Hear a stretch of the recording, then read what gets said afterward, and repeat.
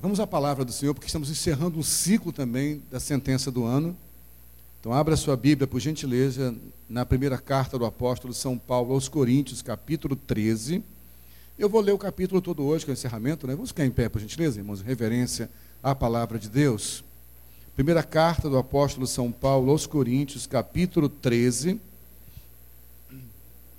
Eu vou ler a minha Bíblia, a Nova Versão Internacional, a NVI. Talvez sua versão seja diferente, mas é importante acompanhar. Primeira carta do apóstolo São Paulo aos Coríntios, capítulo 13. Passo agora a mostrar-lhes um caminho ainda mais excelente. Ainda que eu fale as línguas dos homens e dos anjos, se não tiver amor, serei como o sino que ressoa ou como o prato que retine. Ainda que eu tenha o dom de profecia e saiba todos os mistérios e todo o conhecimento, e tenha uma fé capaz de mover montanhas, se não tiver amor, nada serei. Ainda que eu dê aos pobres tudo o que possuo e entregue o meu corpo para ser queimado, se não tiver amor, nada disso me valerá. O amor é paciente, o amor é bondoso, não inveja, não se vangloria, não se orgulha. Não maltrata, não procura seus interesses, não se ira facilmente, não guarda rancor. O amor não se alegra com a injustiça, mas se alegra com a verdade. Tudo sofre, tudo crê, tudo espera, tudo suporta. O amor nunca perece, mas as profecias desaparecerão. As línguas cessarão, o conhecimento passará, pois em parte conhecemos e em parte profetizamos. Quando, porém, vier o que é perfeito, o que é imperfeito desaparecerá. Quando eu era menino, falava como menino, pensava como menino e raciocinava como menino. Quando me tornei homem, deixei para trás as coisas de menino. Agora, pois, vemos apenas um reflexo obscuro, como em espelho, mas então veremos face a face.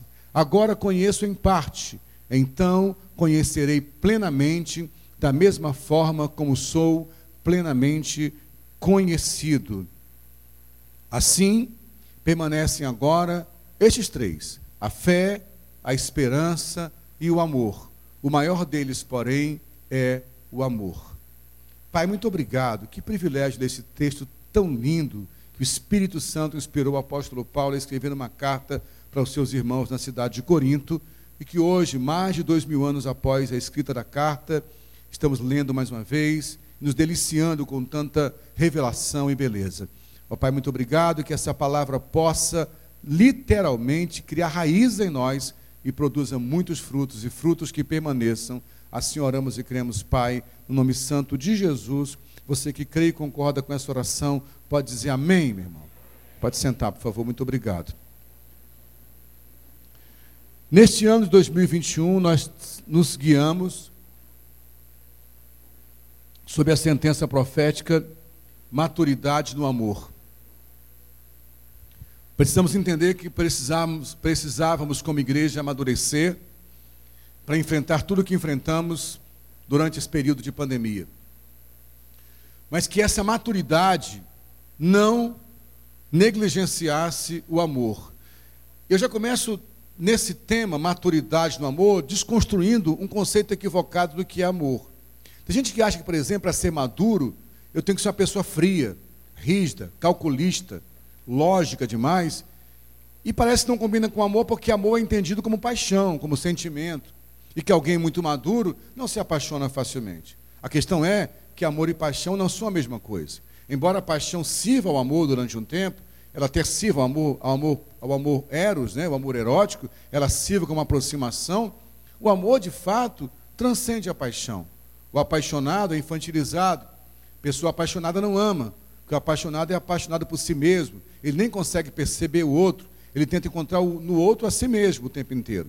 O apaixonado, ele é um eterno apaixonado por si mesmo, como eu disse.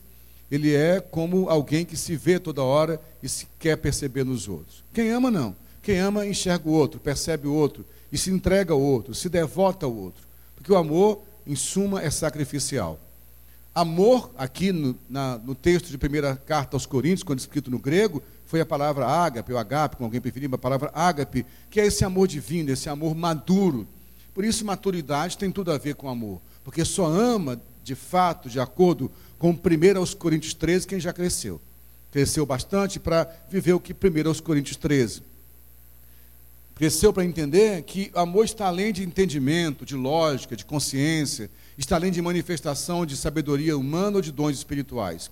Está além de uma fé sobrenatural que pode mover montanhas. Amor está até além da filantropia ou da caridade, ou do ato de misericórdia. Amor está além disso. Amor está além em conhecimento humano. O amor, citado em 1 Coríntios 13, ele é adjetivado. Tem adjetivos como, por exemplo, paciente, bondoso, não é invejoso, não se vangloria, não se orgulha, não maltrata, não procura seus interesses, não se ira facilmente, não guarda rancor, não se alegra com a injustiça, mas se alegra com a verdade. Esse amor resiliente, porque ele tudo sofre, tudo crê, tudo espera, tudo suporta. Esse amor, na verdade, é adjetivado assim, porque esse amor é uma pessoa, esse amor é o próprio Cristo. Logo, a igreja, que é o corpo de Cristo, precisa, na sua vida, na sua realidade de vida, como eu falei mais cedo, citando até o que o Paulo Júnior falou hoje de manhã, sobre a ceia, o conceito da transubstanciação católica, que entende que o pão se torna o corpo e o vinho se torna o sangue, e essa transubstanciação não acontece, mas acontece uma transubstanciação na ceia. Eu assumo a substância, eu sou o corpo, meu sangue é o sangue. Portanto, esse adjetivo aqui tem que ser transubstanciado para mim também. Então, eu sou aquele que tudo suporta, tudo crê, tudo espera. Eu devo ser aquele que não inveja, que não se vangloria, que não pensa nos meus próprios interesses. Eu devo ser aquele que é bondoso. Eu devo ser aquele que não é invejoso. Eu devo ser aquele que não se orgulha. Eu devo ser esse amor vivido, esse amor maduro. Por isso, a mensagem nossa esse ano inteiro foi dizer isso para vocês. Esse mundo precisa olhar e ver a igreja. O apóstolo Paulo, na sua carta também aos Romanos, diz que a natureza criada aguarda com grande expectativa a revelação dos filhos de Deus. E o mundo precisa ver os filhos. Porque um filho vai apontar quem é o seu pai. Por isso que a expressão que dizemos é: menino é muito mal educado. Quando eu falo que alguém é mal educado, estou falando de quem? Dos pais dele, porque os pais o educaram. Quando digo que garoto educado, eu estou falando dos pais dele também. Portanto, quem eu sou como filho, revela o meu pai. Esse pai é o próprio amor. Por isso, nós vamos encerrar com essa última porção do texto, a partir do versículo 8 hoje. O amor nunca perece. Em algumas versões o amor nunca acaba, mas a mais original seria o amor nunca falha. Nunca falha. Como que o amor nunca falha? No sentido de acabar, no sentido de falhar, no sentido de que ele é desprezível, jogado fora, ele perdeu o sentido, perdeu o valor, por isso ele acaba, que não tem mais eficácia. Hoje as pessoas falam: me separei porque o amor acabou. Isso ficou muito famoso no casamento da Lady Di com o príncipe Charles, né? Que ela falou exatamente algo parecido com isso, né? Que durasse enquanto o amor durasse. Mas amor não falha, amor não acaba, amor não perece. Porque amor não é sentimento. Amor é uma pessoa que tem que ser substanciada em nós. O amor não falha, porque ele é maduro bastante para suportar tudo que falamos anteriormente aqui. E o que vai revelar ao mundo que somos filhos de Deus, irmãos, não será a nossa liturgia se é bela ou não é bela. Não será se os cultos são feitos em um templo ou embaixo de uma árvore. O que vai revelar que nós somos filhos de Deus não é o patrimônio que temos como igreja. O que vai revelar que somos filhos de Deus não é nem mesmo nossas tradições ou histórias. O que vai revelar que a igreja é formada de filhos de Deus não é a sua força política, ou econômica, ou midiática. O que vai revelar que somos filhos de Deus é se as pessoas olharem uma comunidade de pessoas e falarem: naquele grupo de pessoas é uma coisa diferente, eles se amam. E o que prova que eles se amam? Porque entre eles não há inveja, eles são pacientes um com o outro. Quando alguém está errando, eles continuam tentando mais uma vez. Eles se amam porque eles até têm fé para mover montanhas, mas está além disso. Eles até praticam boas obras, mas está além disso. Porque eles não estão olhando para os seus próprios interesses. Eles estão mais preocupados com o interesse do outro.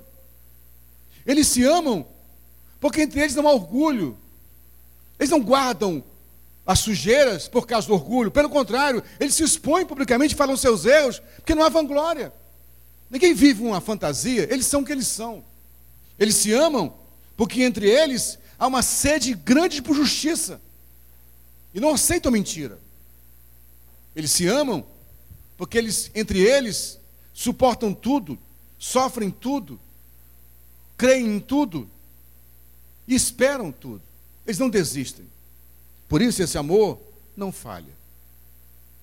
Ah, meus irmãos, se o mundo visse isso em nós, muito do nosso esforço para a evangelização seria minimizado.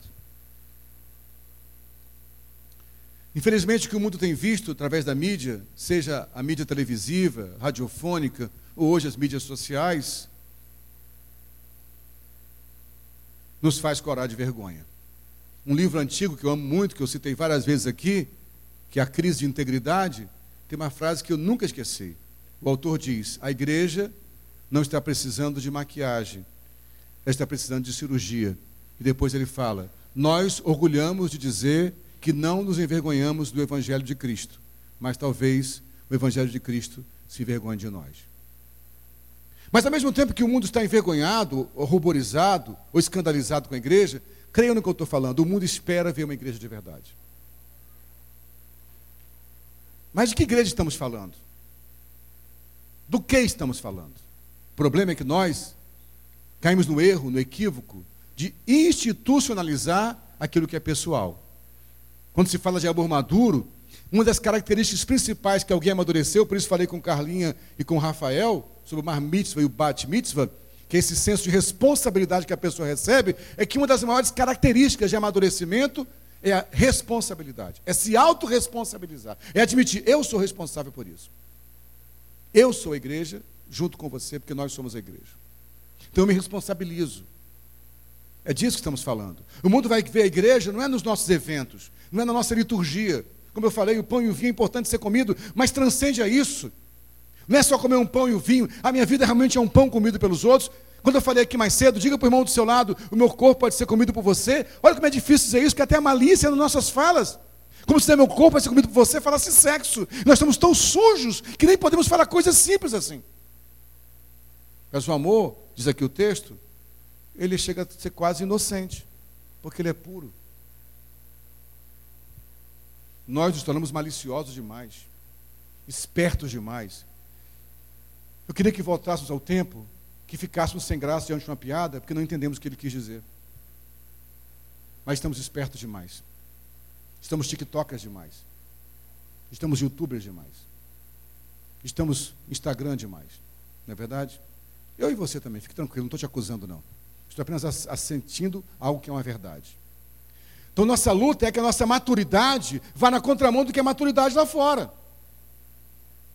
Que a nossa maturidade nos leve de volta ao coração do Pai. Porque esse amor aqui que não perece, que não falha, que diz que um dia as profecias vão desaparecer, as línguas vão cessar, o conhecimento vai passar, mas esse amor vai permanecer. Depois ele fala: porque eu conheço em parte,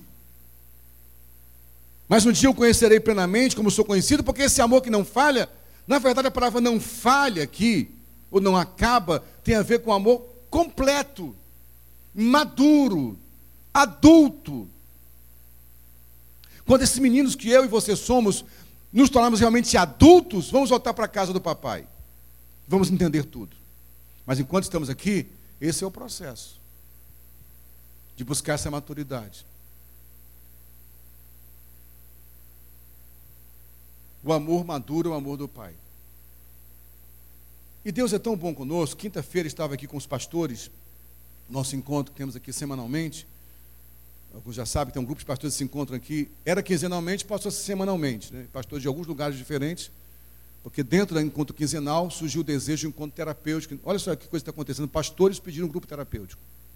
E aí eu e o Jaime, somos psicólogos, começamos a coordenar um grupo terapêutico entre pastores aqui para falar de emoções. Um tempo novo está surgindo. Gente de 40 anos, 50 anos, dizendo: eu quero entender minha emoção, porque eu estou cansado de ficar ferido em cima do púlpito. E nesse encontro da semana passada, fomos surpreendidos com um presente de Deus. Alguns conhecem o Anderson, que durante muito tempo foi intérprete do Martin Scott. Hoje o Anderson está morando na Áustria. O Anderson esteve aqui, junto com o pastor César. São conexões tão loucas que eu não sabia. Quem levou o Anderson para a primeira vez para a Inglaterra, sabe quem foi? O Paulo Borges Júnior. Não sabia disso. Então, Anderson conheceu o Paulo Borges há 30 e poucos anos atrás. Ele levou o Anderson para a Inglaterra numa viagem de jovens para fazer missões. Lá ele conheceu o Martin, que é uma conexão. São coisas assim. Essa teia de Deus é uma doideira, gente. Esse tapeceiro é maravilhoso, né? Ele cria enredos que não sabemos. Parece uma loucura, mas em cima está sendo formado um tapete lindo.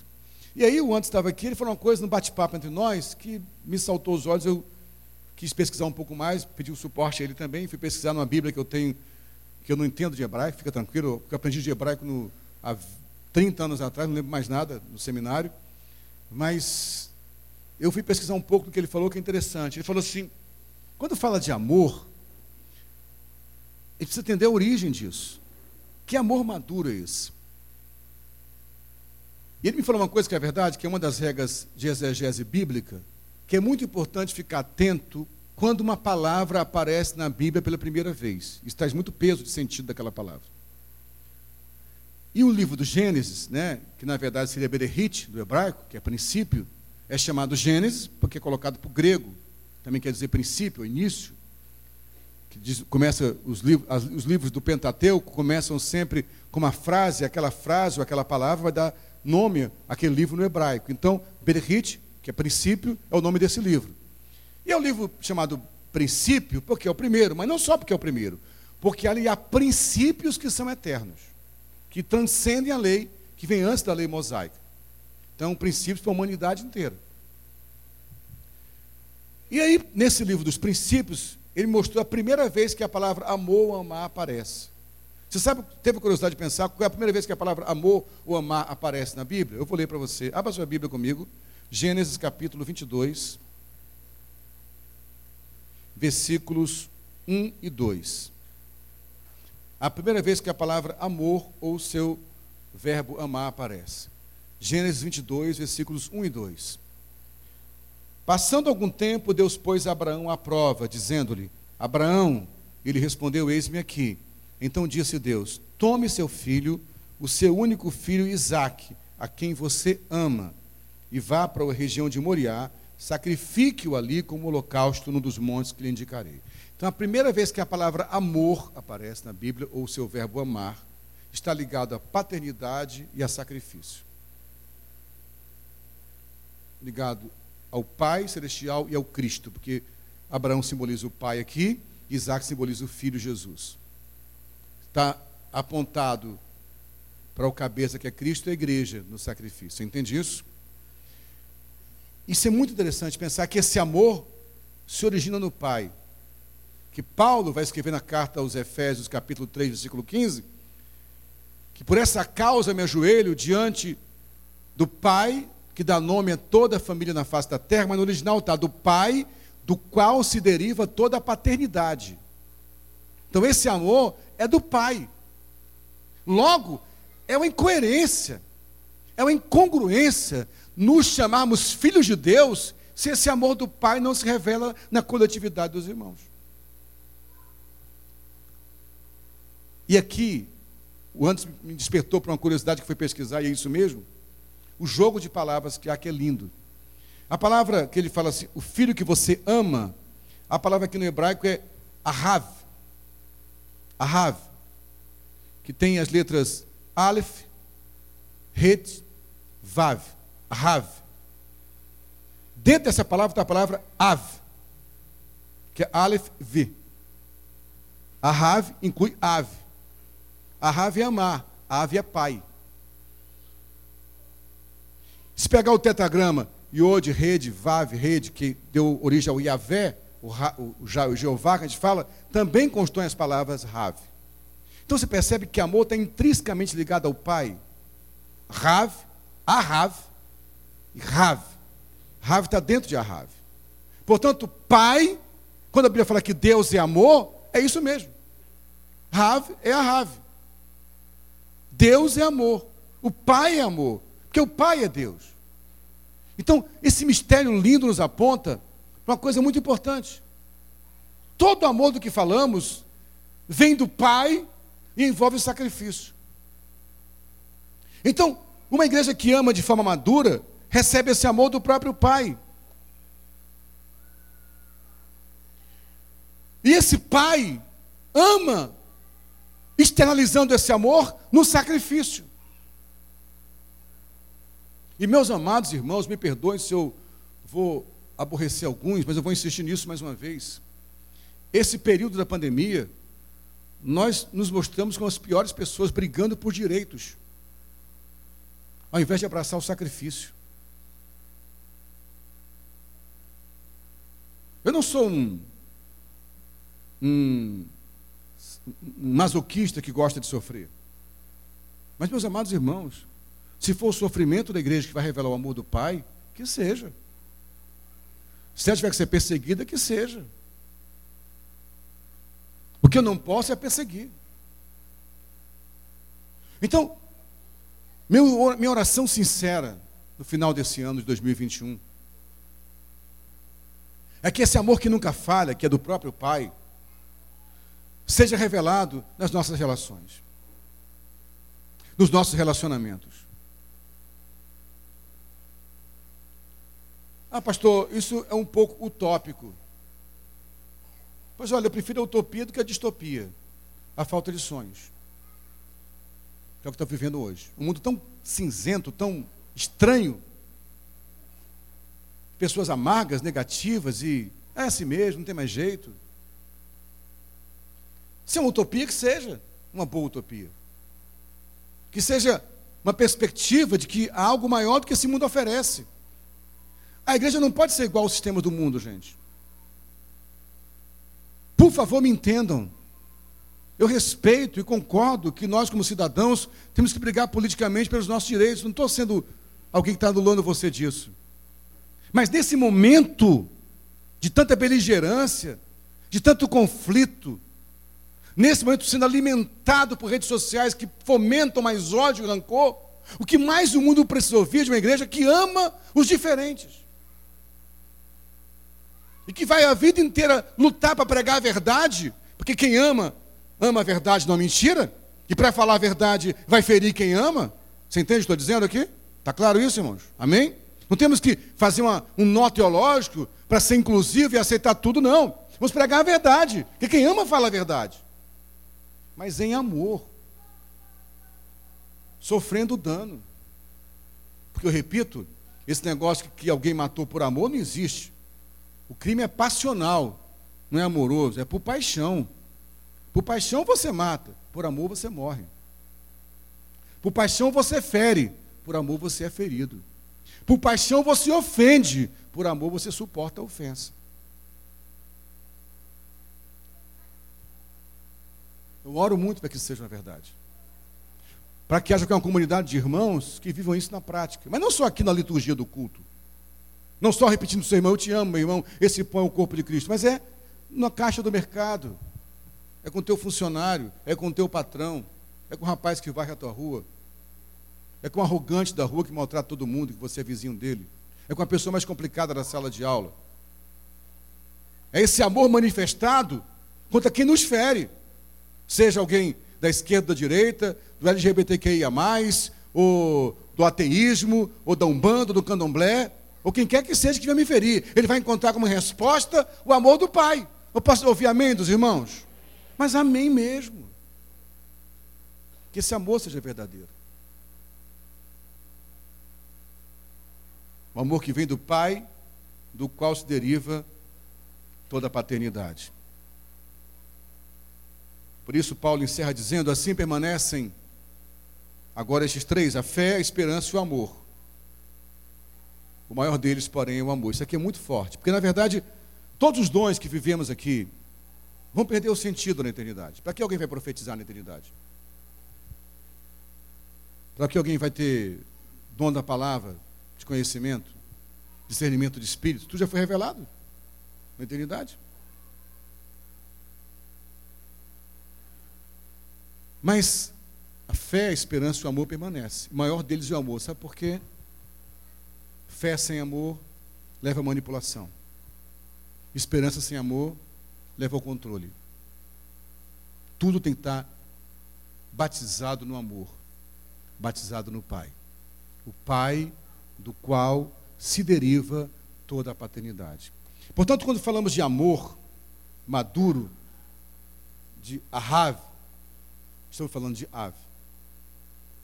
Quando falamos de amor, estamos falando do Pai, que é Deus.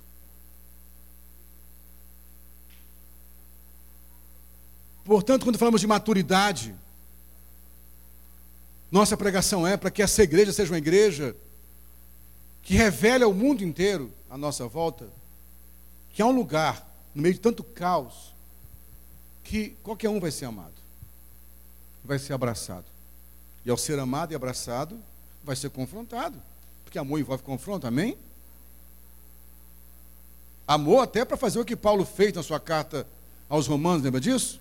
Tem alguém entre vocês aí, diz Paulo, que está tendo relações sexuais com a mulher do próprio pai. Entregue ele a Satanás para que a sua alma seja salva. Isso é amor. O amor que diz na carta de Paulo, diga a outros aí, que quem não trabalha, que também não coma. Quem não é capaz de discernir o corpo, que não coma da ceia. Então esse amor não é um amor que inclui tudo, fique tranquilo. O amor confronta, mas que abraça a todos, mesmo o mais vil pecador, que não vai ferir. Então apelo humildemente a vocês, rogo-vos solenemente, por favor. Estamos às portas de um ano muito tenso. 2022 haverá mais uma vez a eleição presidencial. E como seu pastor, eu peço humildemente, mais uma vez, ame como um pai. E não fira os outros nas redes sociais. Se você vai votar no Lula, no Moro, no Bolsonaro, no macaco Tião, na girafa do... Isso pouco importa. Você tem direito de votar em quem você quiser, mas não ofenda ninguém. Eu peço humildemente isso. Principalmente nas redes sociais. Meus irmãos, como meu coração sangrou esses 2 anos vendo as redes sociais. Como irmãos chamaram outros irmãos de estúpidos, de imbecis, de idiotas, por questões políticas e ideológicas. Pelo amor de Deus. Que o nosso amor seja o amor de um pai. Que mesmo quando o filho fala assim, eu te odeio, quero outro pai. Fazer ok, mas eu vou continuar sendo seu pai. Você não tem outro. Porque esse amor adulto, eu estou vendo hoje uma coisa confusa, gente. Está confuso mesmo. Hoje o filho fala, eu não te odeio, pai. Você não me ama, não? Você não me ama, papai, mais não? Puxa vida, que é isso, gente? Uma raça de homens crianças. Quando a filho reage, rebelde, ele chora. Você ama papai, ama mais papai ou mais mamãe? Pelo amor de Deus, gente. Nós estamos chegando. Isso está vindo para o ministério, os pastores estão assim. Você vai largar a igreja? O que eu te dou então para você ficar aqui? Vamos mudar a pregação então? Ah lá, é melhor do que aqui. Não, eu vou fazer tudo diferente. Para com isso, gente. Quando eu amo bastante de forma adulta, eu suporto o outro não me amar. Os outros não são obrigados a me amar. Eu vou amá-los. É desse amor que estamos falando em 1 Coríntios 13. Um amor que nunca falha. Porque esse amor que nunca falha, ouça uma coisa. O filho vai ferir o pai. Como o filho pródigo, lembra disso? Me dá toda a minha herança. Herança de pai vivo não existe. Mas na verdade aquele filho já tinha matado o pai. Ele só pediu herança porque já tinha matado o pai no coração dele. E o pai deu. Porque quem ama, libera. Quem ama não aprisiona. Quem ama não controla. Quem ama perde se for preciso. Mas quando o filho voltou, maltrapilho, não é onde o pai estava? À espera. E o que ele encontrou de volta? Sandália para os pés, roupa nova, anel para o dedo e uma festa. Porque assim é a casa do pai. Ah, pastor, mas isso é difícil pra caramba. É, lógico que é. Porque não é isso que a carne quer. Porque esse amor que é o próprio pai, que é o próprio ave, esse amor, ele é adulto. Então, Minha oração final nesse ano de 2021, onde encerramos a sentença Maturidade no Amor, é que tenhamos aprendido isso na prática. Então, quando alguém nos ferir e voltar, ele vai ser acolhido de novo. Ele vai ser jogado fora. Ele vai ficar na geladeira.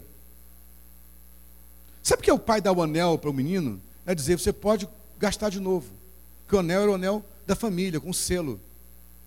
Está de volta o cartão de crédito sem limite. Ah, mas isso é muito difícil. Deixa eu perguntar uma coisa para você. Não sei você. Eu, muitas vezes, sujei o nome do pai. Ele me deu um cartão de crédito de volta sem limite.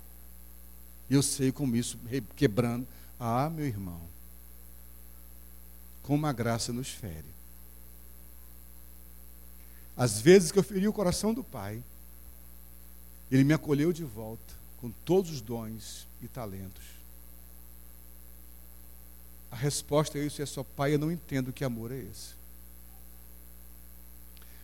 Quando você conseguir entender intelectualmente, totalmente o amor de Deus, ou você está no céu, ou não era o amor de Deus.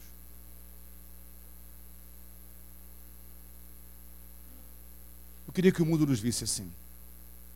Dissesse, eu não consigo entender aquele pessoal ali. Eu não consigo entender que amor é aquele que eles têm.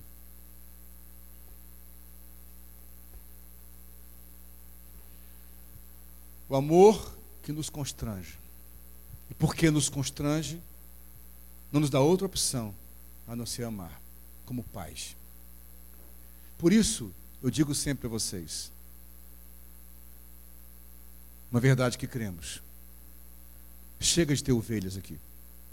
Nós precisamos de pastores, de pais. As ovelhas estão lá fora.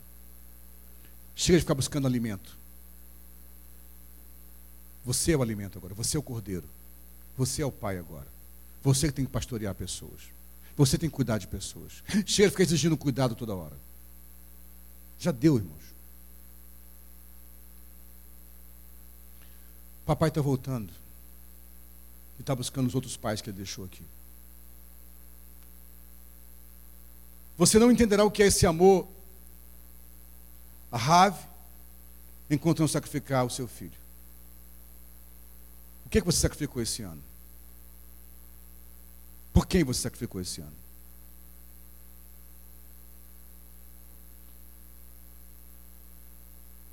Que essa mensagem do Evangelho nos aponte o desafio do Evangelho.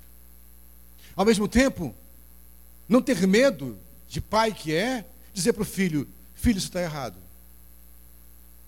Você precisa corrigir essa rota. Por isso, quando eu citei o exemplo de Paulo aos Romanos, eu quero deixar bem claro a vocês.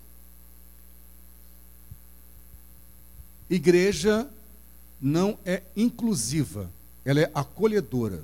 Ela não inclui tudo. Ela acolhe todos. Nas bodas do Cordeiro, ele acolheu todos, mas não incluiu todos. Lembra disso? Aquele que estava com as vestes que não eram nupciais foi jogado aonde? Fora, porque não se permitiu ter suas vestes trocadas. Mas quem define quem é bode ou cordeiro, não somos nós. Sob a tenda da graça de Deus, todos são acolhidos. Mas o Espírito vai revelar. E algumas vezes vai revelar o próprio corpo. Porque no próprio corpo, e a analogia do corpo é perfeita, nenhum corpo estranho permanece. Então, meus irmãos queridos, amem incondicionalmente, mesmo aquele que te fere. Acolha, abrace, porque o próprio amor constrange. O que o Senhor espera de nós é que sejamos pais. E, meus irmãos, que falta está fazendo paternidade nesse mundo. Gente que exerce a paternidade. E paternidade não tem a ver nem mesmo com ser pai ou ser mãe. É exercer o conceito da paternidade, que é acolher para estender. Todo pai estende. Todo pai lança. Pai arranca do peito da mãe. Por isso estamos sofrendo com a geração de filhos da mãe, que só querem um peito, a teta da mãe. Mãe vai dar peito a vida inteira. Tem mãe dando peito para criança até 5, 6 anos de idade. Eu sei que há toda a medicina hoje falando coisa diferente, não quero estar com guerra com ninguém, mas também é muito estranho esse negócio. Para mim, acho que se Deus deu um gerenciamento do próprio corpo, que os dentinhos começam a crescer, alguma coisa está apontando. E me perdoem os pediatras, ou aqueles que seguem tutoriais de internet, que ensinam que tem que dar amamentação até quanto a criança quiser. Eu continuo achando que Deus deu um tempo para cada coisa. E que é um processo natural. Que a criança tem que começar a entender que além do peito da mãe tem que mastigar. E o peito da mãe fala de ligação total simbiótica. A criança precisa saber que ela não pertence mais àquele corpo. A igreja precisa entender que nós precisamos sair do colo da mãe para os braços do pai. E quando eu for para os braços do pai, é para ser lançado. É para ser estendido. Há uma frase que eu vou tentar, não sei, ipsilis a frase, do Freud, ele dizia o seguinte: o pai é aquele que arranca do colo da mãe e projeta para a agressividade. Não agressividade no sentido ruim da palavra, mas de enfrentar a vida. Nós estamos num momento muito confuso do que é sentido de amor. Nós confundimos amor com essa paixão adoecedora de mimar demais os filhos. Mas o amor do pai leva o filho para o sacrifício. Me dá o filho que você ama. O amor do pai, que é o amor maduro, diz: esse é o meu filho amado, em quem eu tenho muito prazer, e repousa sobre ele o seu espírito. E logo depois o mesmo espírito leva esse filho para o deserto, e o texto não tem subterfúgios, não tem dúvidas, não tem nenhum tipo de escrúpulo exagerado, diz claramente: do espírito o conduziu ao deserto para ser tentado pelo diabo. Pai é aquele que tira o filho do colo da mãe e o apresenta ao desafio da vida e ao sacrifício. Mas só faz isso porque é pai. E aí o filho não tem medo de ir. O filho vai sem medo, porque meu pai me conduziu. Meu pai me apontou o caminho. Meu pai me projetou. E ele sabe que quando quebrar a cara, o pai está ali de novo. Está faltando pai, gente. Por isso está faltando esse amor maduro.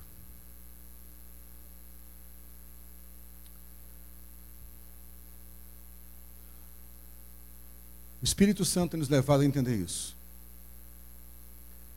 E que em 2022 essa igreja entenda isso. Algum ciclo está se fechando, embora a pandemia não acabou totalmente, sabemos, há todo o suspense, uma suspeição contra essa onda da Ômicron, mas me parece que a fase mais aguda da pandemia de fato está cessando. E infelizmente a impressão que eu tenho é que a humanidade, nem a igreja, aprendeu o que deveria aprender. Passamos alguns meses onde não podia haver grandes eventos nas igrejas. Igrejas, e não vai aqui uma crítica azeda, apenas uma constatação, tá, por favor? Igrejas que se alimentam muito mais de eventos com celebridades e artistas, durante um tempo não puderam fazer. Bastou reduzir a pandemia, o investimento nisso está muito mais pesado agora.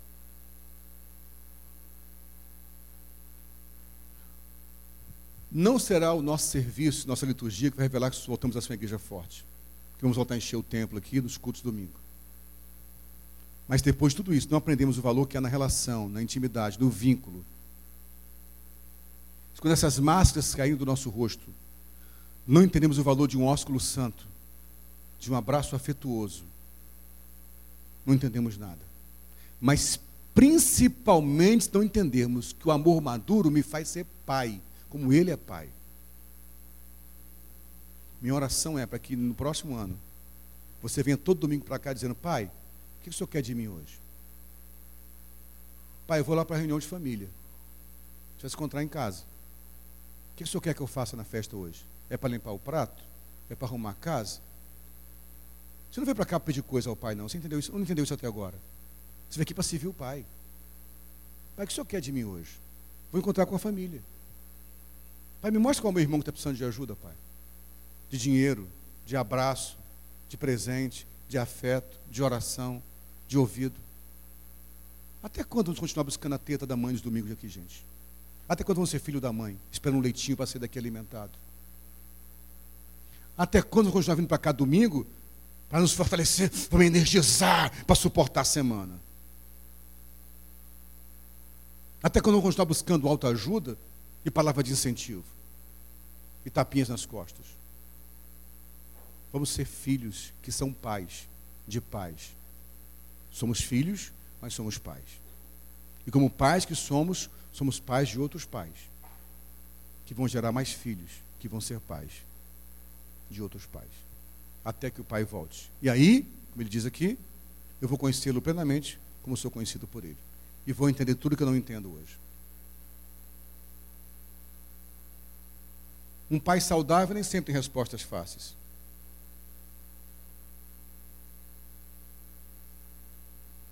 Muitas vezes meu filho perguntou coisas para mim, eu falei, filho, não sei te explicar. Você vai ter que viver isso.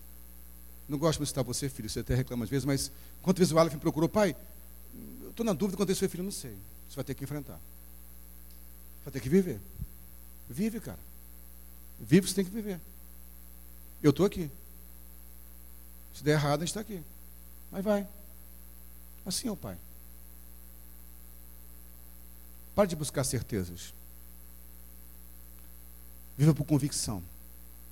Convicção que não é alimentada por expectativa, por perspectiva. E a perspectiva é essa aqui, para a gente encerrar a palavra de hoje.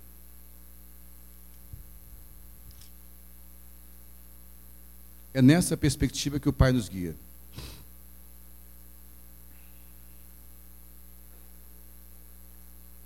Eis que venho em breve.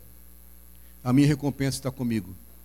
E eu retribuirei a cada um de acordo com o que fez. Eu sou o Alfa e o Ômega, o primeiro e o último, o princípio e o fim. Felizes os que lavam as suas vestes, e assim têm direito à árvore da vida e podem entrar na cidade pelas portas.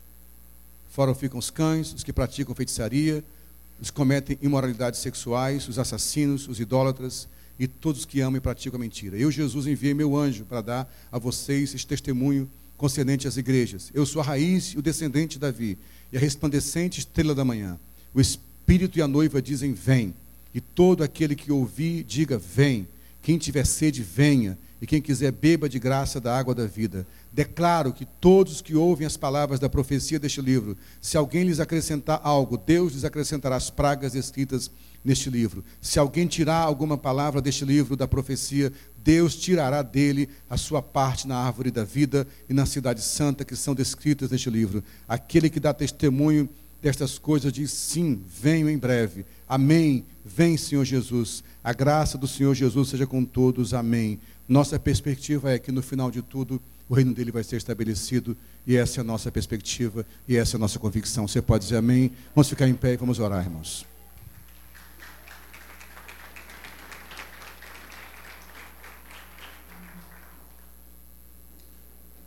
Pai, Pai de amor, Pai amor, Ave, ave, amor, Pai, Senhor. Por favor, nos batiza nesse amor, Senhor. Faz-nos dar sentido à ceia. Faz-nos transubstanciar a substância do teu corpo, não no pão de trigo, nem no suco da uva, mas em nós mesmos. Que nós sejamos a ceia viva, Senhor. Para que assim esse amor maduro, o amor do Pai, que nunca falha, se revele nesse corpo, Deus. Para que assim o mundo inteiro veja que há esperança. Você pode dizer amém? Mais uma vez eu quero que você aplaude o Senhor pela sua palavra. Queria alguns pastores aqui, por favor. Na ceia, alguns pastores, pode vir, que vier primeiro alguns pastores para orarmos pela ceia. Fique em pé um pouquinho mais, por gentileza. Sim, por favor.